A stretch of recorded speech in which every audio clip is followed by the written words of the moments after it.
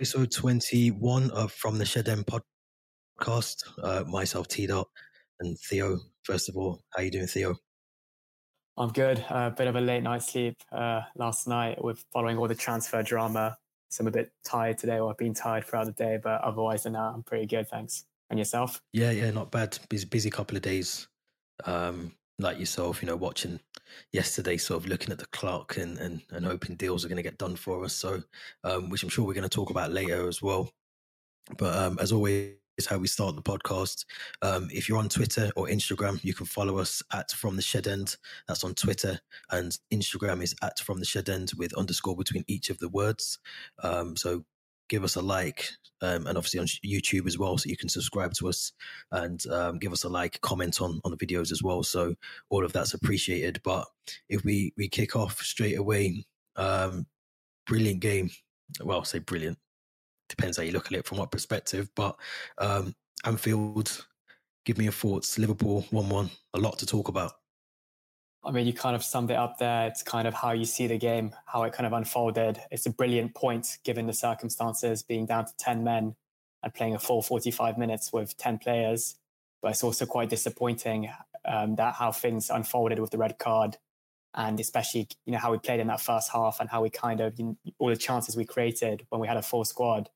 It almost goes to show that we could have actually, snatched the 3 points, which at Anfield away from home, which is always a difficult ground to go to. So it's a bit bittersweet in a way. But let's focus on, what did happen on the pitch and not what didn't happen. But we got a point, and I think we probably one of the best defensive performances I've seen in a very long time from this Chelsea side. And I just know that had that been, had we gone down to 10 men, say, last season or 2 seasons ago, I think we would have crumbled under the pressure, would have conceded maybe 2 or 3. And actually, I think we did go down to Liverpool, down to 10 men against Liverpool last season when Christensen got sent off. And, we just kind of almost crumbled. I think Mane scored 2 quite quickly after, or maybe he'd already scored 1 before the red card. But I remember it being quite a tight, difficult game to watch. But don't get me wrong, it was a difficult game to watch on Saturday. But yeah, I felt it's the first time in a very long time I've celebrated a point, because it's the way it felt. Mendy kind of dealt with everything that was fired from him from long range.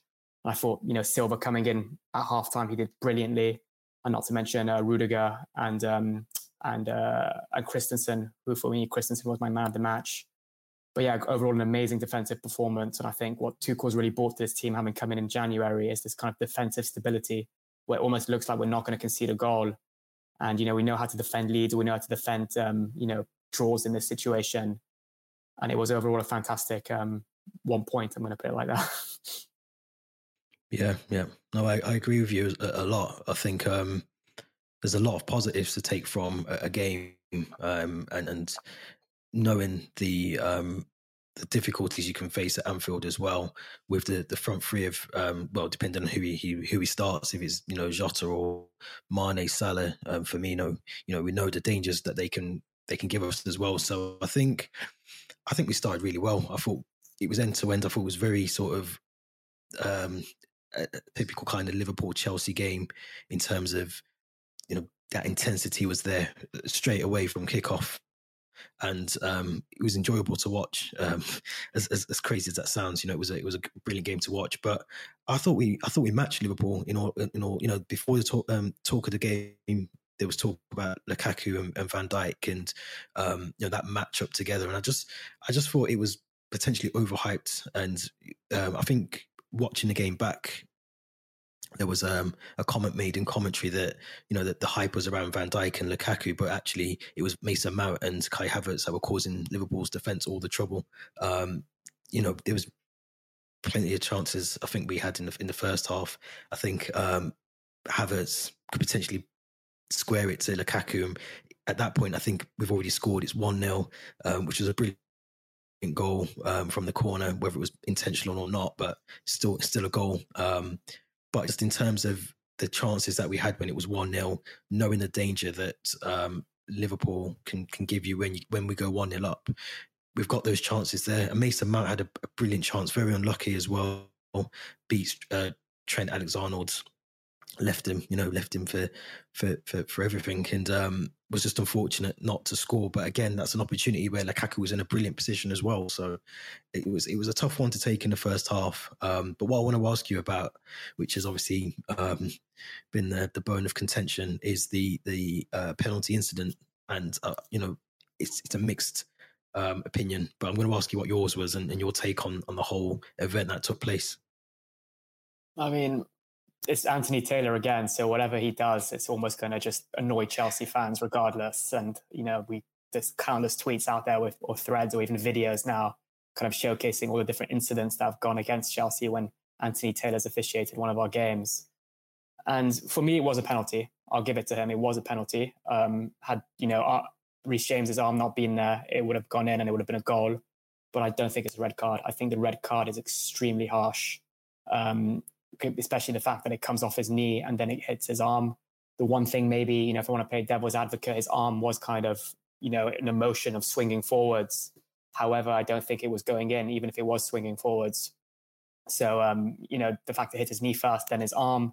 And if I really want to reflect on events of the past as well, I'm just remembering in the FA Cup final when Ayoze Perez, kneed it, hit his arm. And then I think he ended up assisting, or that was in the build-up at least, to Tielemans' goal, which was the winner in the end in the FA Cup final against Chelsea. So I was almost feeling if you can assist a goal with your arm, why can't you, use it in a defensive way? So it's frustrating in a way. And then what even frustrates me even more, which kind of the commentators picked up on and the pundits after the game, I think Azpilicueta mentioned it as well, is that Anthony Taylor goes to the VAR screen and looks at a still image of the relay and not the actual replay in motion, which is even more frustrating. So it was quite annoying to watch, and it kind of, from a neutral point of view as well, it really killed the game, I felt, because we could have gone into that second half and had a brilliant game of football if it was 11 versus 11. But I'm curious to know, because you were at Anfield on Saturday, I want to know kind of what kind of occurred in the away end when all of that was unfolding.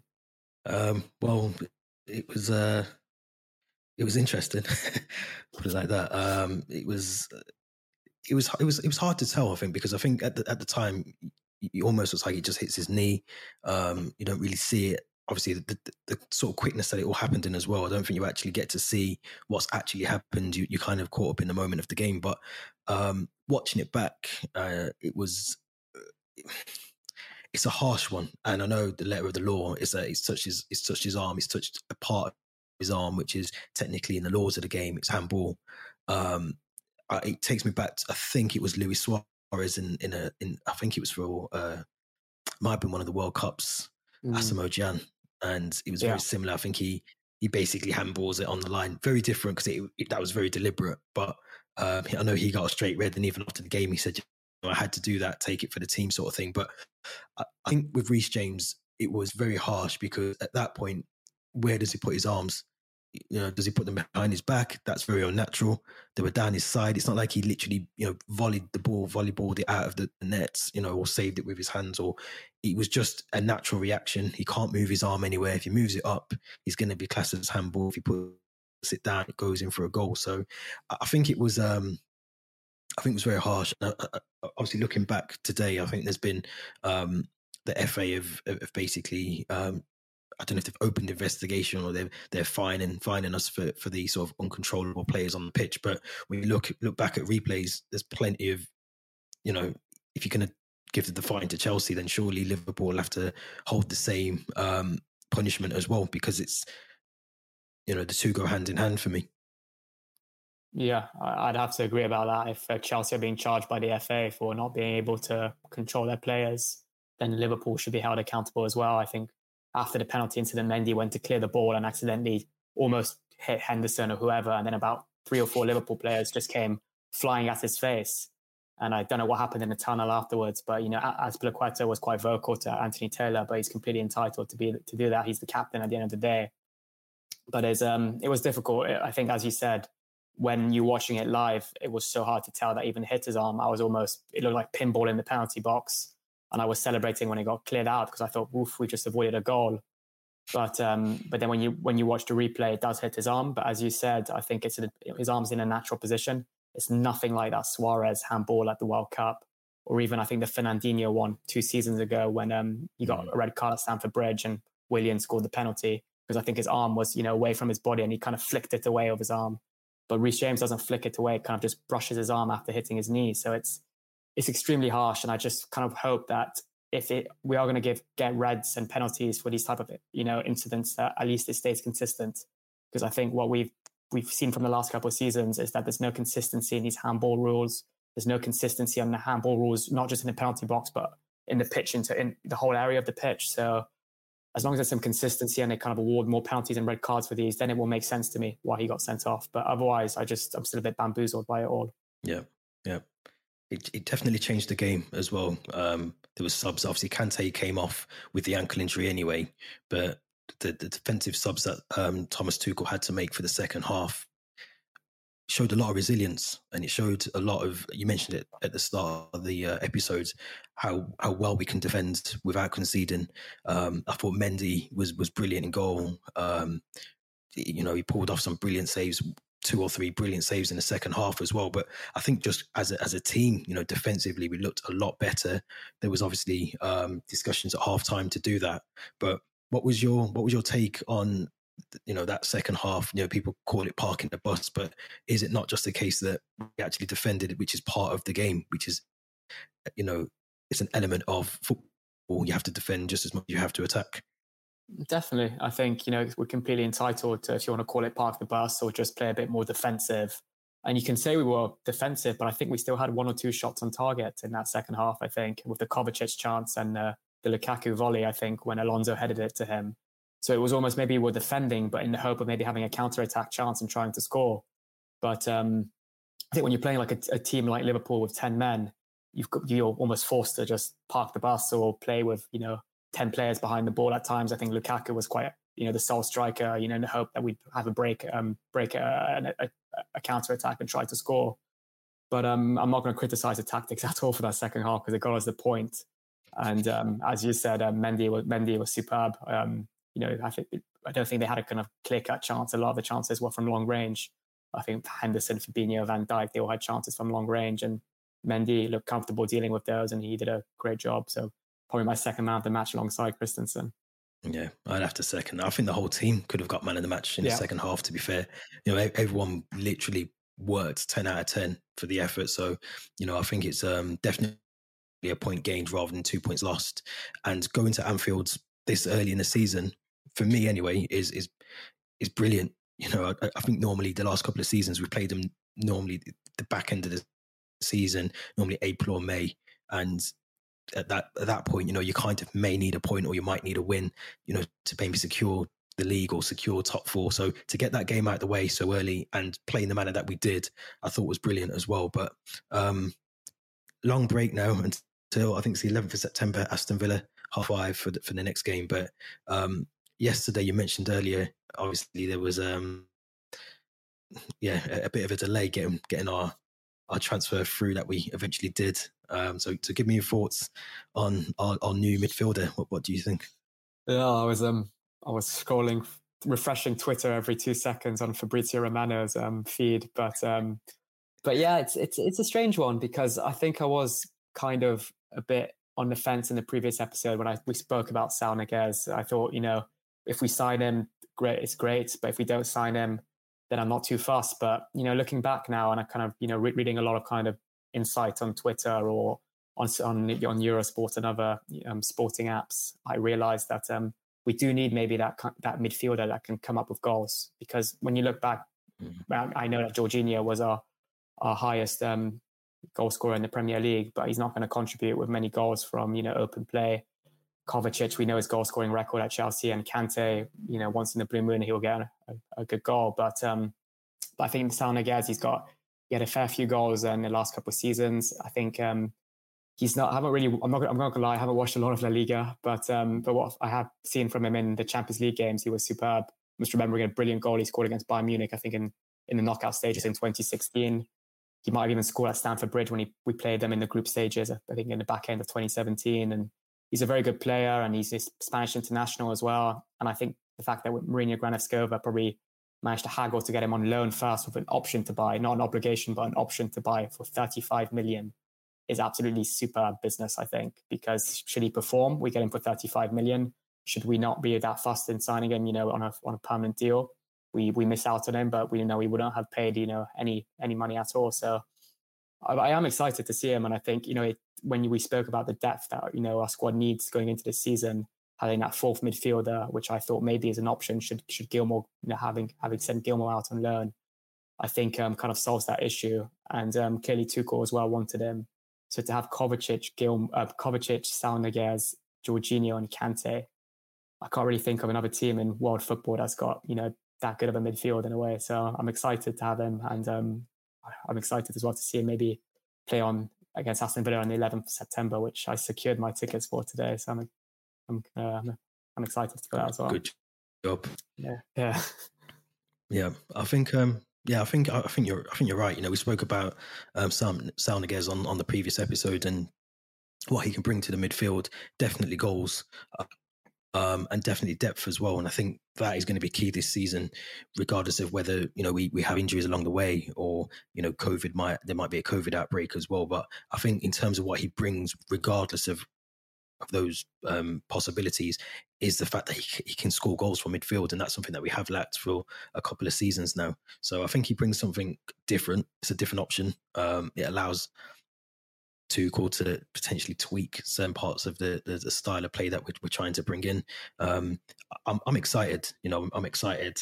I think yesterday when the deal was going through or potentially not going through, because I think at one point I read that it wasn't going to go through because of the Anton Griezmann, Luke de Jong sort of deals were relying on the Saul Niguez as well. So they were all interlinked and they all needed to go through at the same time. And I think it was a couple of minutes potentially before deadline that it actually went through. So 10:58, I think it was. Yeah. So it was almost like a De Gea sort of transfer a couple of years ago. But I agree with you. I think to have the option rather than obligation to buy is definitely key. And I said that on the previous episode that we need to try and get the option rather than an obligation. I think it's going to work out. I think he's going to, for 35 million, I think we're going to get ourselves a brilliant midfielder, which we've been kind of lacking. We've tried other options and brought other players in that potentially we thought could do that, but they just haven't done it for us. So I think to bring in this kind of quality for the price that we are eventually, hopefully, I think it's a steal. I really do. I think it's a steal. It kind of masks over the Zuma deal, which we spoke about last week, and losing Zuma for the price that we did. This kind of makes up for it in some ways. It is, and it's always a bit more exciting maybe signing a midfielder who can score goals than a centre back as well, because we did miss out on Koundé last night as well. I think whether we really went to the end with the deal, but I think Sevilla kind of upped their price, or they were asking for too much money. And again, Koundé was one I was excited about, but had it not really worked out, it's kind of, I would have not been really that upset about, especially with Chaloba's emergence in pre-season. And potentially there was talks as well last night about Ampadu staying for another season, but he did end up going on loan to Venezia, which I just want to briefly touch upon. I think it's quite a poor loan move, in my opinion. I think, when you've gone from Sheffield, who got relegated last season, to a newly promoted team in Serie A who just came up from Serie B, I think is quite, it's almost when you thought that could you get downgraded from, a relegated Premier League team. Well, there you go. I think a promoted Serie B team into Serie A. So I was expecting him to go on loan to maybe Southampton or even a Burnley, potentially a team that, are quite consistent in the Premier League with their performances and, at least, can finish around 15th or 16th. But to go to a newly promoted Serie A team, I think I was quite shocked about. And I don't think, we saw his move to Leipzig, I think 2 seasons ago in Bundesliga. I didn't really work out either. So, but I think there's this appeal now for Serie A to kind of lure these Premier League British players, which we're seeing a lot more of now. And I think there was also talks of Loftus-Cheek wanted by Napoli and Roma at periods as well last night. Yeah. So I don't know, but I think that's quite a poor loan move. I hope it works out, and I hope I'm proven wrong. But I would have liked him to stay in the Premier League at least. Yeah, because I think he's definitely one for the future. I think looking back at some of his games for Sheffield United, he did play well, albeit that they got relegated. But I think he's got the experience to play in the Premier League now, and it would have been nice to see him maintain that, build on that for the future. I think, like I said, he's got something about him that I think will get him into the Chelsea team at some point. But yeah, we'll have to see. It's going to be tough for him. It's going to be even probably more difficult than he was at Sheffield United. Fair play, they've got a decent kit. I think that's the best thing about them. But apart from that, I think it's going to be a bit of a struggle for him there. But you mentioned a couple of the loanees that have gone out. We can finally say that Danny Drinkwater has gone on loan as well, and Baba Rahman, I think, went on loan. I think to Reading. I think the deals were done. Both of them went to Reading, yeah. Yeah, and Ross Barkley, I think, is he still with us, or did he end up going? He's still with us. I think he's still able to move to Turkey or teams in Eastern Europe, but as it stands, he's still a Chelsea player without a squad number. So yeah.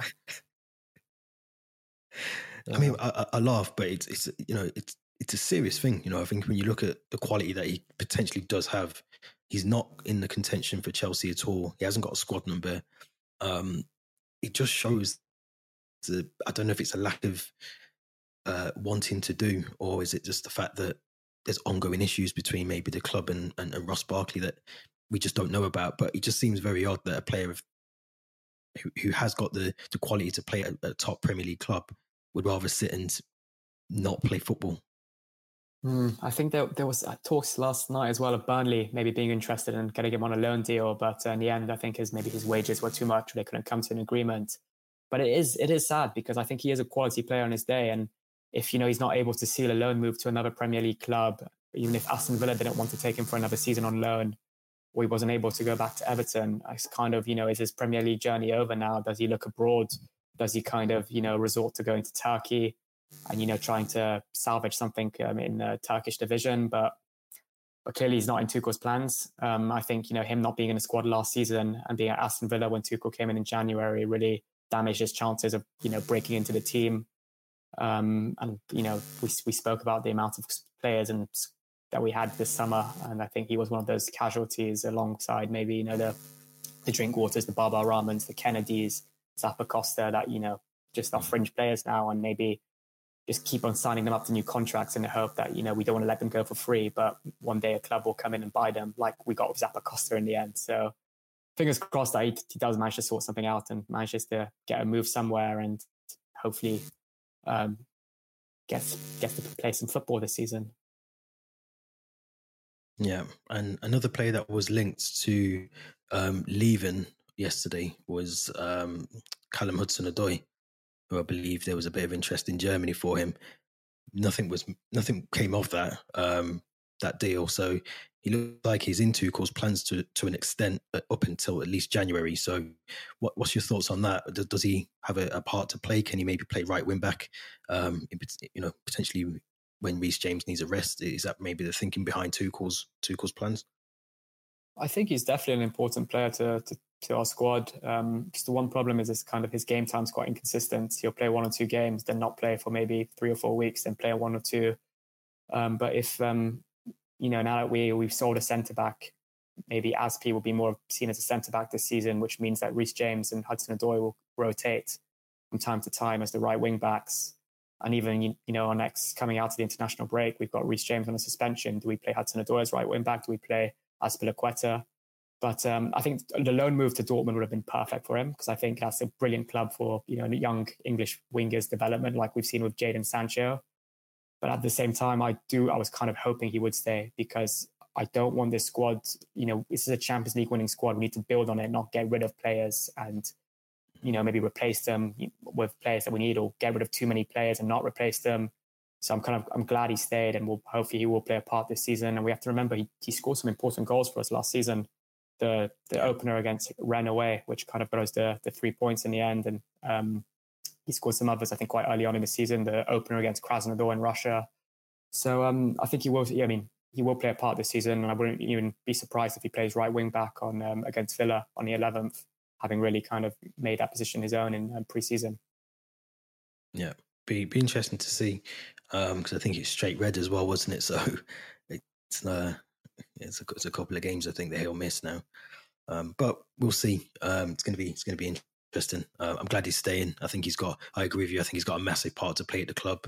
It would be a shame to see him go, but I think we've got to, I've said it before on previous episodes, we've got to have that depth this season in the squad for numerous reasons. And I think, like you said, if we're going to try and push for the lead, you do need that rotation in the squad. To be able to do that, you need the best players that you've got to your capability. So it's going to be interesting.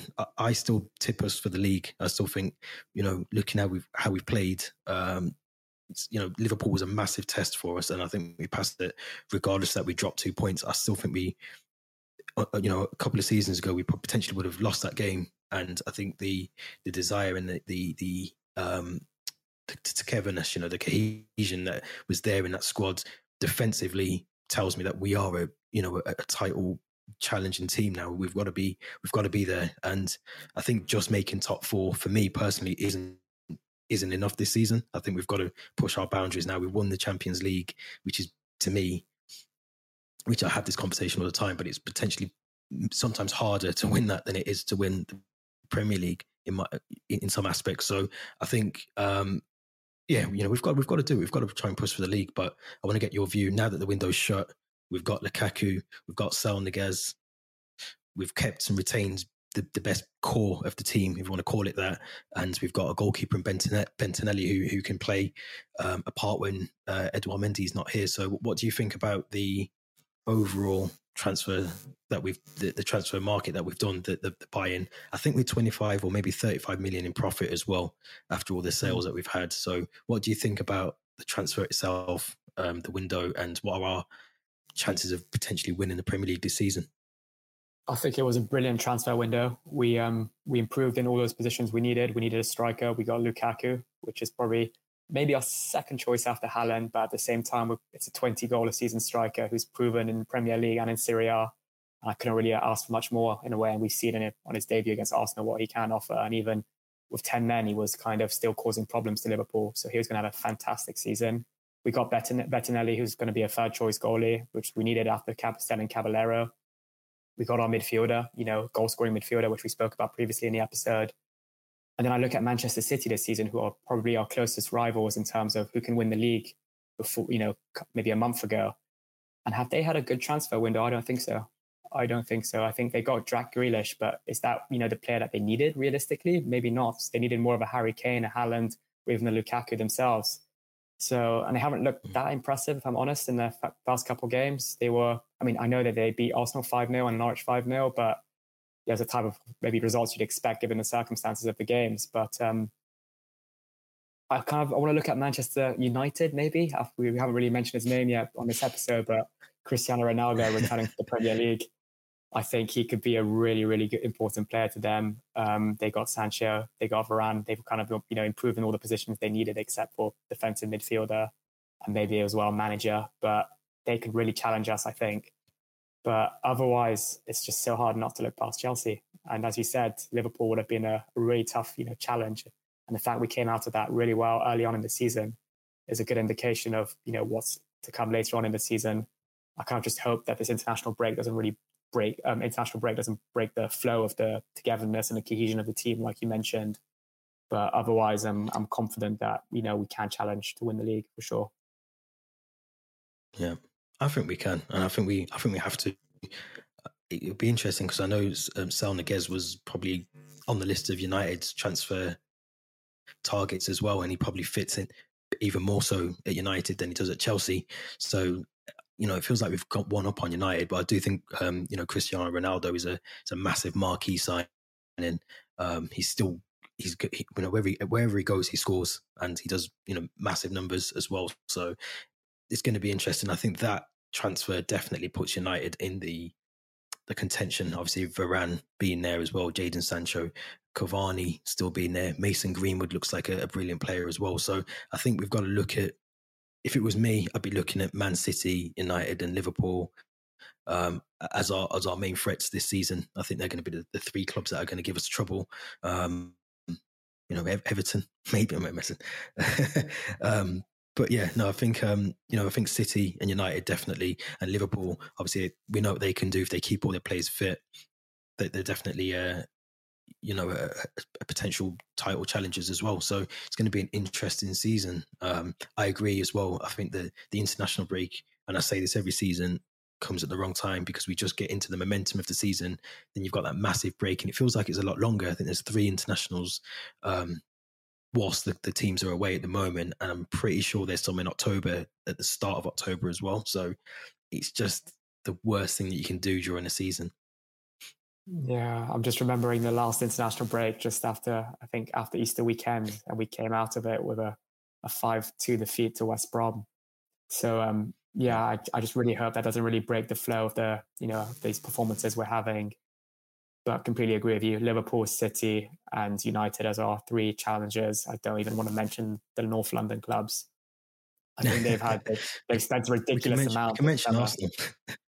For the wrong reasons maybe, but I think they spent the most money this transfer window, and I don't think they've improved that much on their squads. So, but yeah, I think maybe they'll challenge for Europa if they get their act together after the international break, and maybe if they change manager as well, if it convenes to them. But I think we said it on a previous episode, and we'll kind of cement our kind of predictions again. But I think Chelsea will win the Premier League.